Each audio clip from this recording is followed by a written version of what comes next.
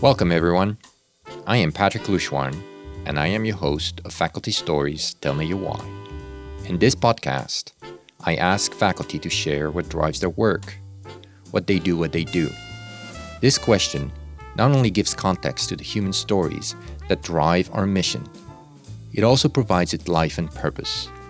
In faculty affairs, our own why is to create an environment where every faculty member is seen in their whole identity, inundated with positive experiences throughout all stages of their career.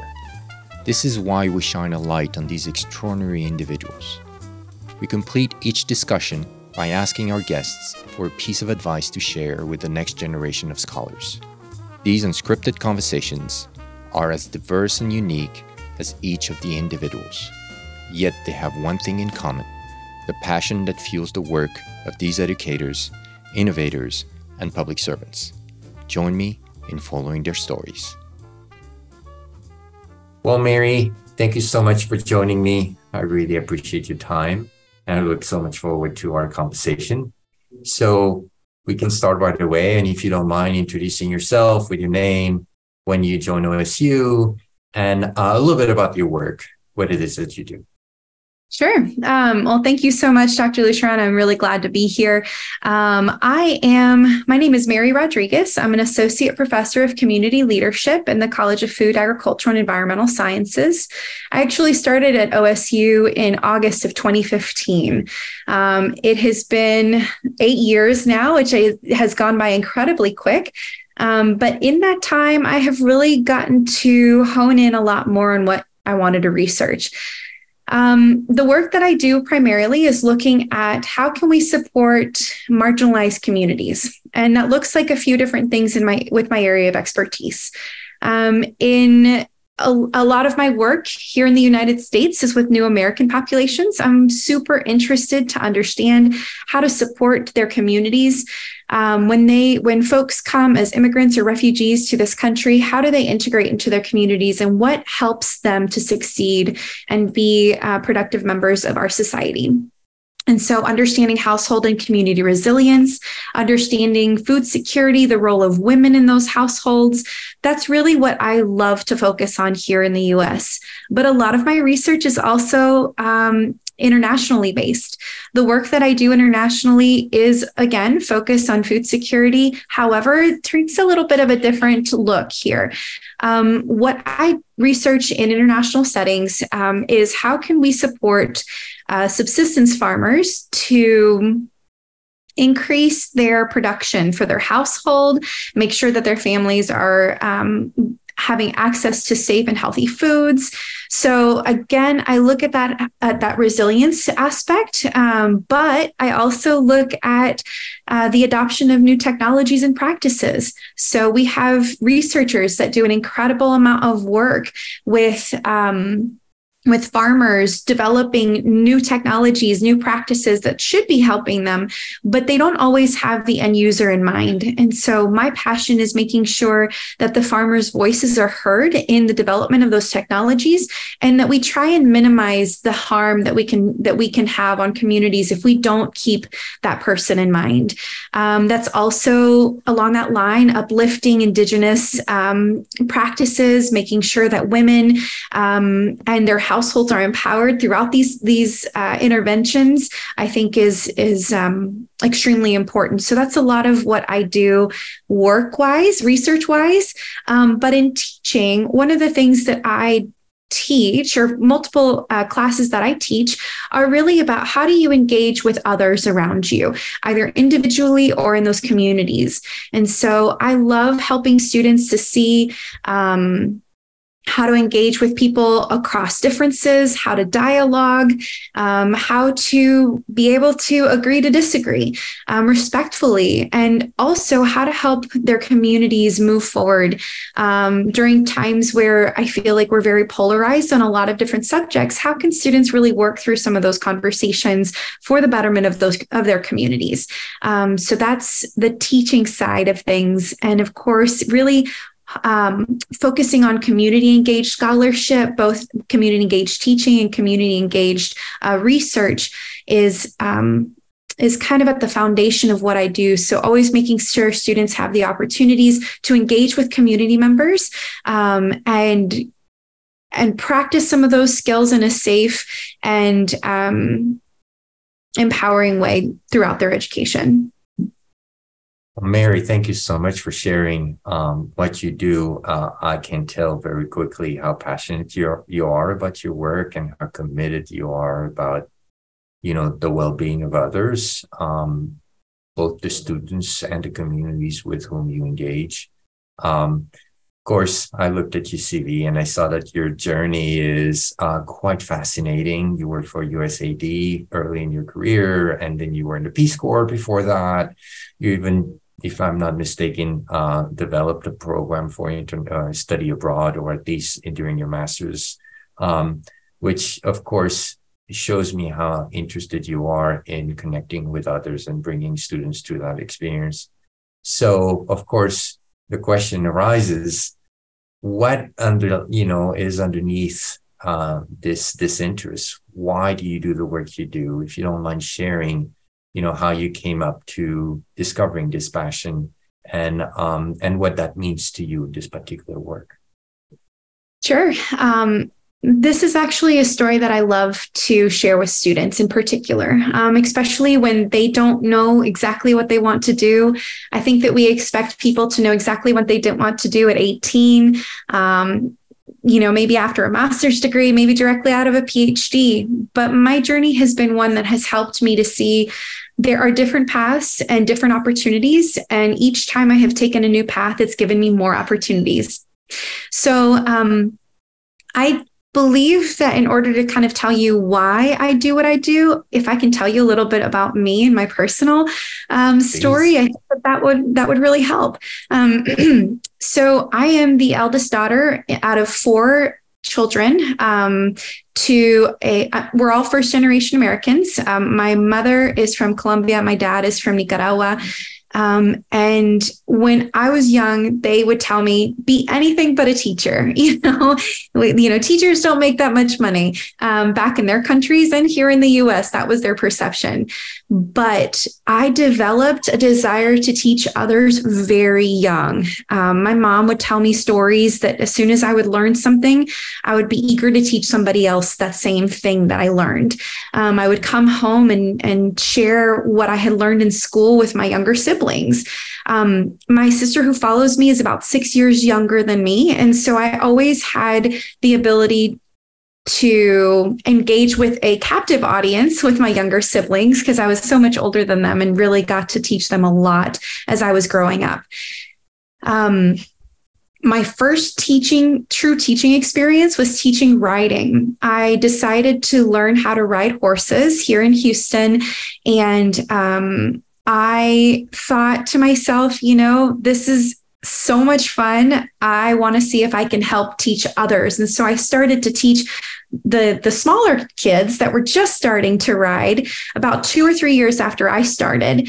And just really, I felt like that was what I was meant to do, somehow to teach others. Engaging with the little ones was so much fun, and seeing them develop and learn. I knew that I wanted to be a teacher. I just didn't know what kind of teacher. So when I went to Texas A&M, I did what most students do and just kind of explore and find their way to their degree program. And one day I came across in a seminar class the fact that you can be an agricultural teacher. You can teach agriculture in high school. I had no idea. I went to an inner city private high school in Houston, and I had no idea that you could teach agriculture, but I had a passion for horses and animals and knowing where my food came from and exploring those topics, and of course sharing them with my captive audience of my siblings.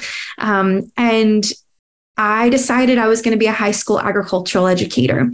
So I finished my degree program at Texas A&M, and that was my first degree. I was going to be a high school teacher. Opportunities came along, and I said yes to a master's degree. And I went to UF, where during that time, I got to go to Earth University, which is a sustainable agricultural university in Costa Rica. And there I learned a different type of teaching. I was actually there coordinating study abroads, and I saw community education. For the first time, I really got to see working with communities, but you were still working kind of in that teaching realm, that community development and extension realm that I hadn't really spent a lot of time in. And so that propelled me to explore a little bit more and go to the Peace Corps, because what better way to learn something than to throw yourself into it? So I was an agroforestry volunteer in sub-Saharan Africa in the country of Cameroon. I was in the North region where I learned French, and then I learned a full day. I taught at an agricultural technical school, so I was actually teaching. These were maybe like an agricultural certificate, if you will. So it wasn't university, but it was a technical school. And then this is also where I developed capacity building programming for women's groups. I found that women were honestly an incredibly important part of the household when it came to food security. I hadn't really studied food security up until this point, but seeing the choices that they were making in the household about who ate what to plant and why for their household, not, for sale kind of production, but commercial production, but more about their household. I just found an absolute passion to work with them when it came to food security and nutritional security. What were they feeding their families? And so I developed capacity building training for them and their groups so that they could work better together, leadership, communication, those types of soft skills, because I wasn't an agriculturalist, but I did have skills that I could help them with. So that time in the Peace Corps, then it opened my eyes to the fact that I had still so much I wanted to learn so that the impact that I could make could be greater. I went back to University of Florida, where I wanted to do my PhD in agricultural extension and community development with a focus on gender and development, making sure that I was always thinking about how to center the voices of the marginalized in the work that we did. And I was set on working for the FAO, the Foreign Agricultural Service of the United States, USAID. I wanted to work in what we would call, I guess, the industry, right, of development. So I did an Africa Bureau internship and worked in Ethiopia for several months for USAID there, and saw an immense amount of work and an incredibly diverse portfolio of work that USAID was doing there in a Feed the Future country, working in food security with some of the most vulnerable people in the world. And it opened my eyes to, honestly, the difficulty that I would have wanting to do the community-based research that I do at the organizational level. And so, I thought, well, maybe later on down the road, that could be something that I do. But right now, I don't want to lose my connection to the community. I want to still be in the communities, sitting on the ground under a tree, listening to women's stories and trying to help them in any way that I could with the capacity that I had. So I came back home from Ethiopia and spoke to my advisor, and he said, well, Mary, you're still a teacher and you still have that immense passion to teach others. What if you focused on academia? What if academia was your home, where you could do this research, this community engaged research, but teach others how to do this work or help others see their passion? That's my why. That is why I came back to the university. That's why I get up every day and do what I do and strive to be as successful as possible here. I love what I do. I'm extremely passionate about my research, but helping to develop new scholars, either as undergraduates, even, master's and PhD, helping them to gather their tools to be engaged citizens, to make a difference in their communities, to be able to help them see how their passions can create change. That's why I do what I do here. I could have gone to industry and worked and I think made a difference in programs and things like that, and have been a really good manager of a portfolio of development work. But this gives me an opportunity, I think, to be that drop in a lake that has ripples, and those ripples might touch others in ways that I can't even anticipate. And over the years, past students or different people that I've engaged with have sent me messages about something I said or something I did for them during their time as a student of mine or as a mentee. And I realized that I am making an impact, even as small as it might be individually.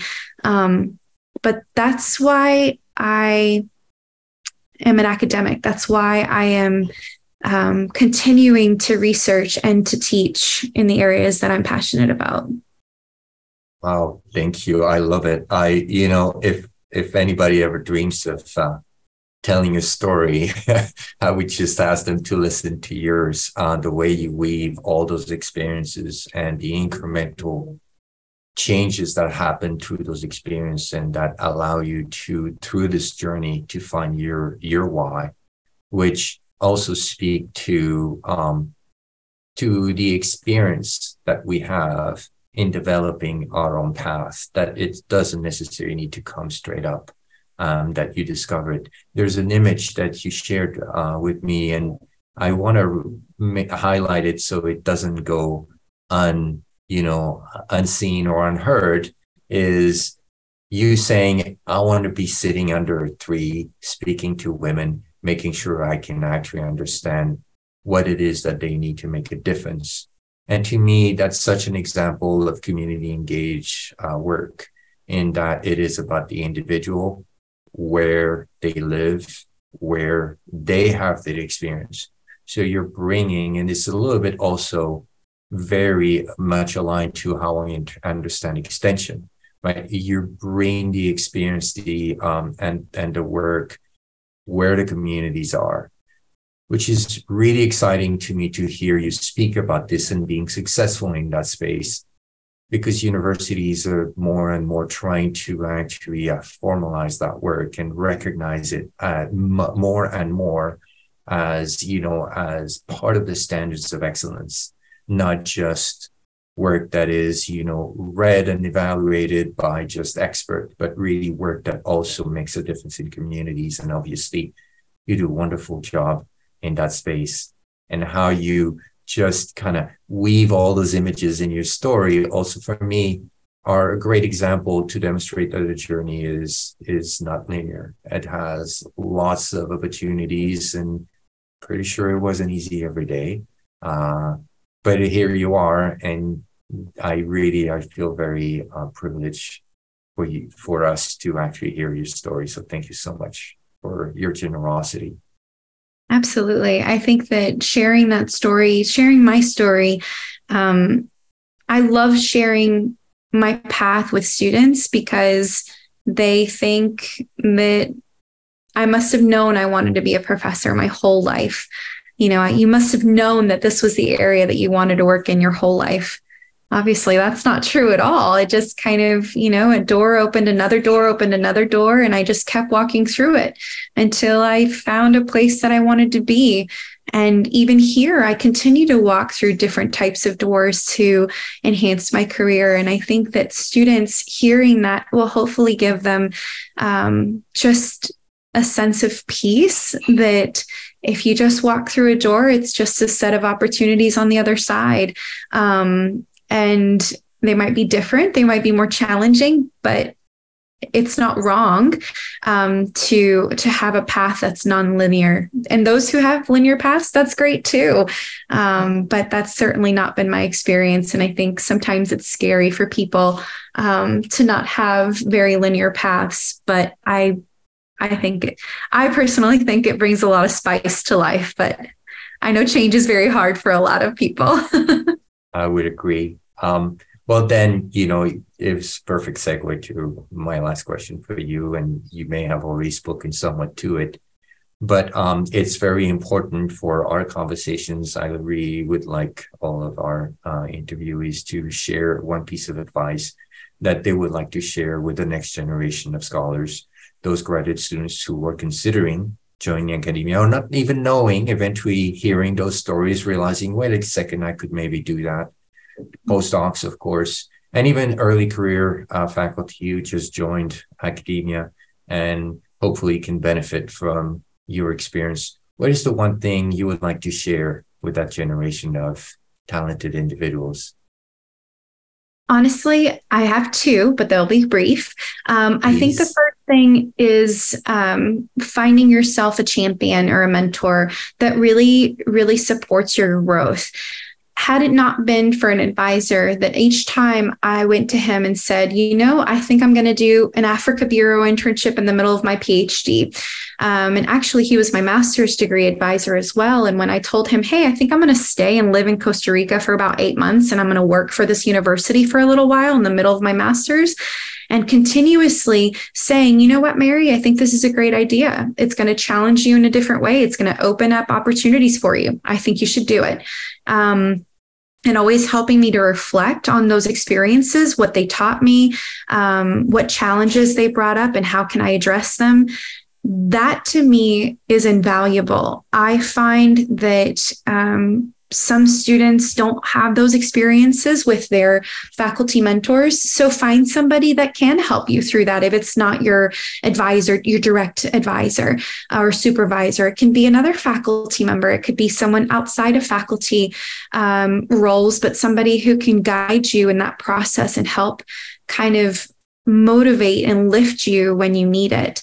I will say, though, that as a new faculty member at a university as large as Ohio State, I felt pretty lost at the beginning in finding myself a mentor, or in my case, a set of mentors, somebody who would help me on the tenure track process part of things, another mentor who helped me as a Latina woman in this space, because I had never had a Latina professor, a woman Latina professor in my career. I had a colleague that I had worked with, but nobody who was really my professor from undergrad all the way through my PhD.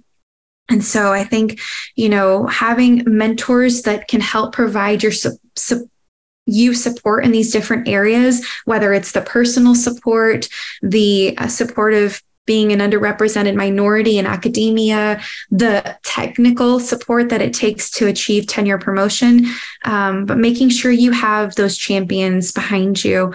And I think as it weaves through that as well is knowing your why and writing it down. And even if that why, you don't know it at the very beginning, there's a reason you want to study what you study or to make an impact with your work. So I would say, think about that, because the tenure track is really hard.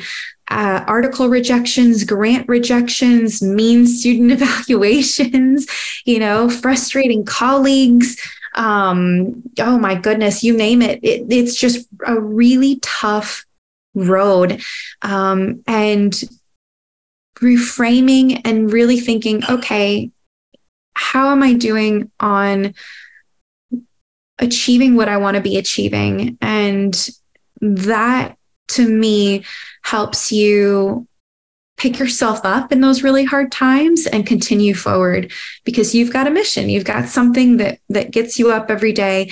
And tenure track is not for the lighthearted.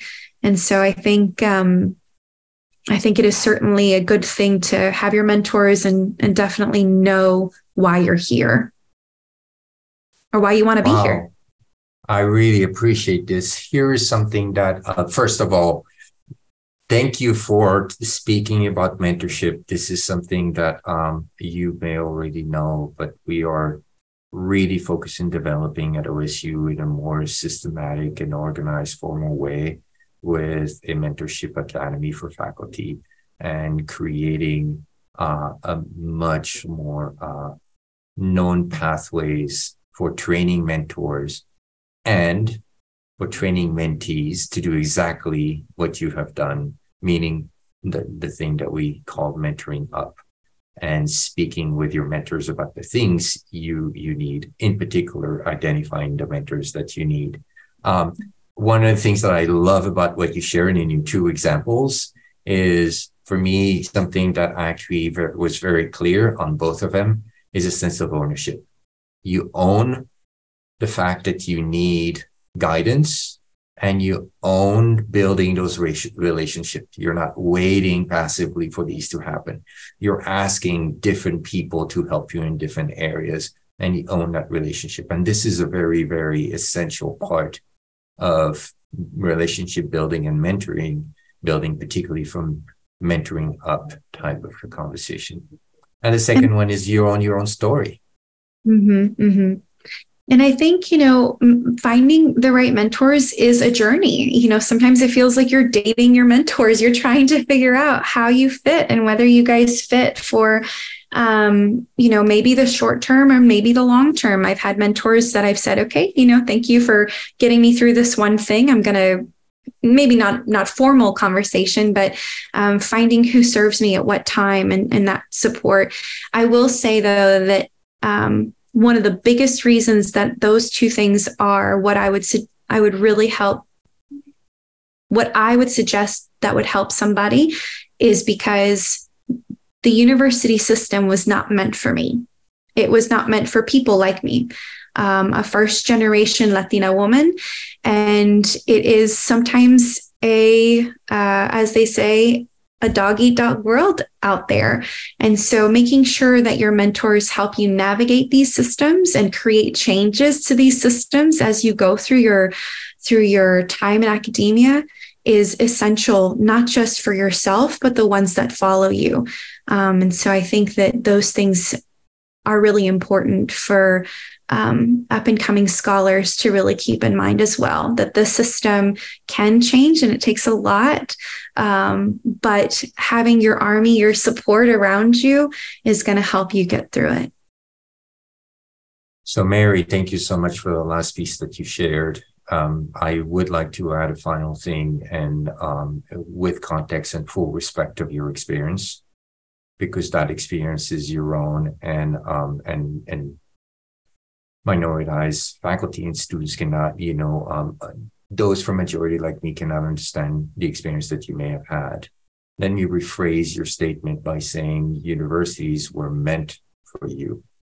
They are not formally organized to support that ideal, but land-grant university in particular were designed around access. And we have to reconcile that vision with action through action of inclusion.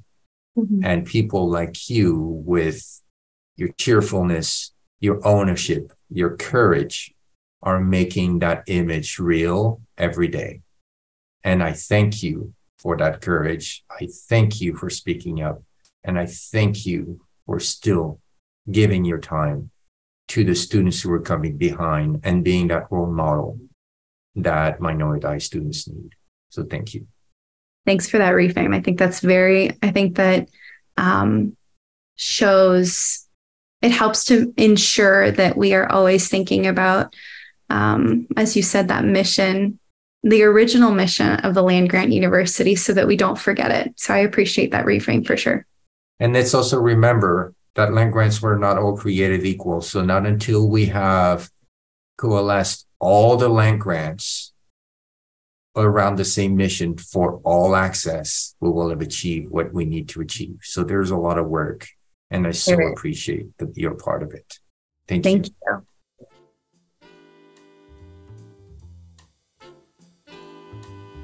The Faculty Stories Tell Me Your Why podcast is produced by The Ohio State University's Office of Faculty Affairs.